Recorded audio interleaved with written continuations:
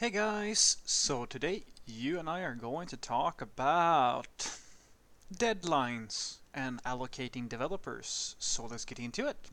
So the question in question was, Frederick, I would like to know how your company goes about giving projects to developers. If there's a project that needs to begin getting worked on, do you wait for the right developer to be available to assign it to them, or do you assign that project to any dev that is currently available to take it on? For example, let's say you have a project with a shorter deadline than normal and your dev capacity isn't very good. Most devs are very busy and overloaded, but you have a junior on the team who is available but may not possess the skills to deliver. Do you assign it to that developer anyway? Because at the end of the day, the most important thing is the deadline, right? And as long as the product launches, maybe with some features that were in scope that is being put on hold for a post launch, you can always go back and assign a more experienced developer to that project post launch to work on it. Correct? Or is that, or is this thinking recklessly? Well, I'm just gonna stop you there immediately, and I will tell you this. Uh, in theory, yes. In theory, it is correct of you to think that you can always go back and fix something. In practice, this never happens. Usually, what it's a very nice. It's a segment in, I think it is Clean Code, from the book Clean Code, where the claim basically is in the book that if you put a to do in your code, that to do will stay there forever. Because if you don't fix it immediately, it's never going to happen. And I can only chime in here and say that I agree with that statement 100%. I will go as far as to say that that anything that you build for most of your career is going to be something that you have one shot at making. The reason is very simple, because when you make something and you launch it and and it becomes used, depending on the nature of the feature and the future work that you're gonna do, you're never going to go back and touch that again, or you're never going to be able to rewrite it in the way that you want. Sometimes you're forced to because you have to, like you literally have to, but many times it's much more convenient for your stakeholders and deadlines and budgets and so forth to just continue adding to the thing that you already created.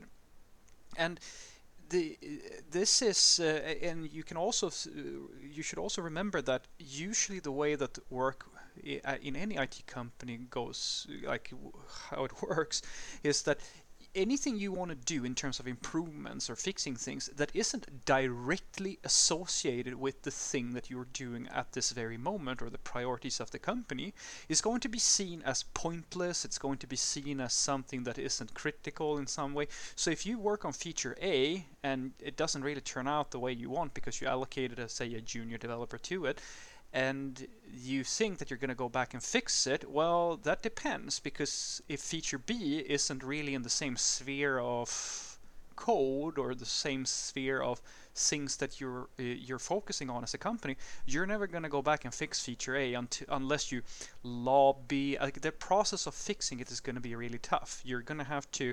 It basically comes down to selling a refactor, and in the right company, you might be able to sell a refactor, but usually what you're basically going to ask your stakeholders is, can I get time now to go and fix this thing here and risk breaking it and do all the regression testing and like all of this, like this song and dance all over again, just to make it better. And it is a very hard thing for you in many cases to sell that and get people invested into it. So in my company, what we usually do is, I'm just, because we our company strategy is very simple. It's independent teams, and each team completely controls their own. Like, the management just gives us our projects, like regardless, like we have different areas of responsibility, and it doesn't really matter what our capacity looks like. They tell us, you're going to do this, and then we say we can do this, or we're going to need more resources and so forth. So we're ultimately responsible towards management to deliver. and we request resources as needed, and sometimes other teams needs to be relocated and like help us out if the capacity if we don't have the capacity and there's not enough people in the hiring process. But each team does their own thing, and the general way of doing it, at least at my company, is that if we get in a story, we try to like if you feel very uncomfortable as, say, a junior developer to take on this piece of work, you are allowed to say that no, I don't feel comfortable with this. And usually what the team will do is that they will shuffle around work, or like if a senior developer is working on something that is, say, simpler, they might go and to do this hard thing, and then like we do like a switch or something like that. Or we might, if there's time or stuff like that, we might give the task a two developer type of thing, where the junior developer takes charge of the story, but they have a senior which can help them out and answer questions and stuff like that.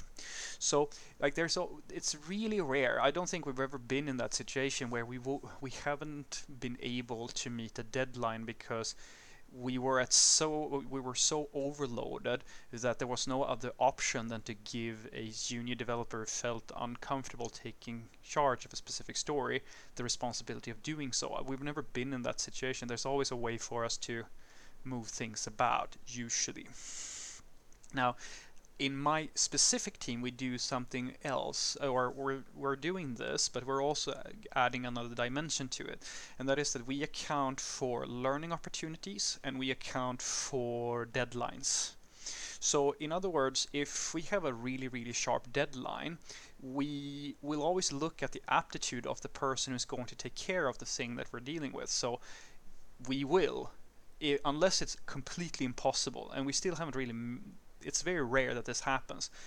If it is completely possible, then we'll go up down a list basically, because we know each other within the team so well that we know our areas of expertise. We always knowledge share, but some people are better at different things than others because they've been involved at different levels in different features. So the person who's most qualified will always be the first choice if it's a really sharp deadline, and then we go down the list until we find the person who's going to get this work done the quickest.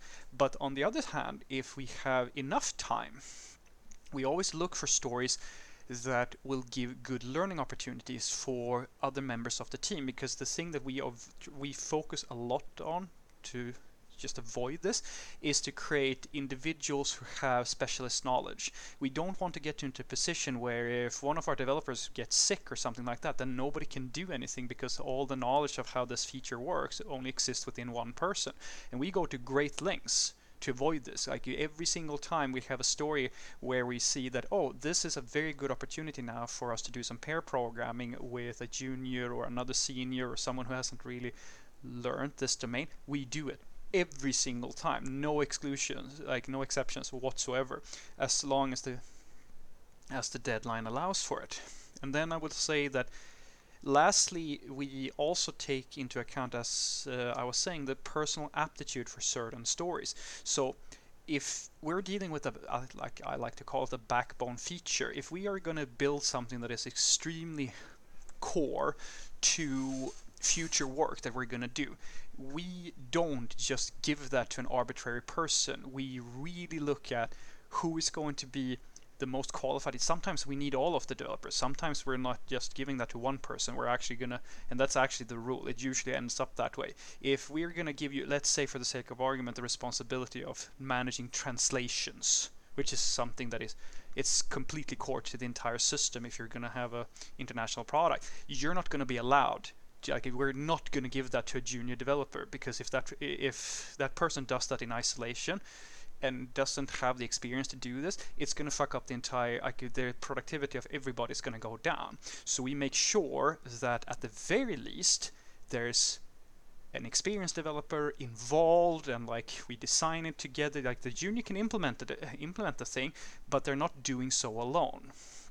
So what I want you to take away from this is that, at least from my perspective, the hardest part about allocating resources is to have more experienced developers who are so intimate with the work process that they know how to lead. They know the strengths and weaknesses of all the people in the team, and and at the same time having that perspective of the bigger perspective, if that makes sense, to be able to figure out that, well, these features here, it's very good if this person is involved in those features. They don't have to do the work, they should just be involved, and we should knowledge share on this story and that story, because this has a lot of interesting and very good domain knowledge that needs to be shared with these developers. To have this healthy balance, you can think of it as a coach within for a sports team or something like that. It's so hard to come by people like that, and I feel very fortunate that we have that in my team. A lot of the other teams don't have that, and the outcome of having a team of semi junior or mid-level developers who don't really get any coaching is that the company pays for that in legacy code, because you have developers who don't really know how to do things well, and you have to train them somehow, and training by doing is the way you have to do it. And so the system actually, you pay through bad code. That's what you're doing. But we try to deal with this in the best way we can, and we never ever get even though each team takes care of their own process, practically all of them are going about things the same way. If you feel uncomfortable with dealing with something, we always go for trust and transparency. It is better for you to admit to us that this is something that you feel a little bit uncomfortable about and you want some help, than it is for you to make a really shit implementation. Because it's not about pride for us, it's about good results and learning. And that is always the focus. Have a great day.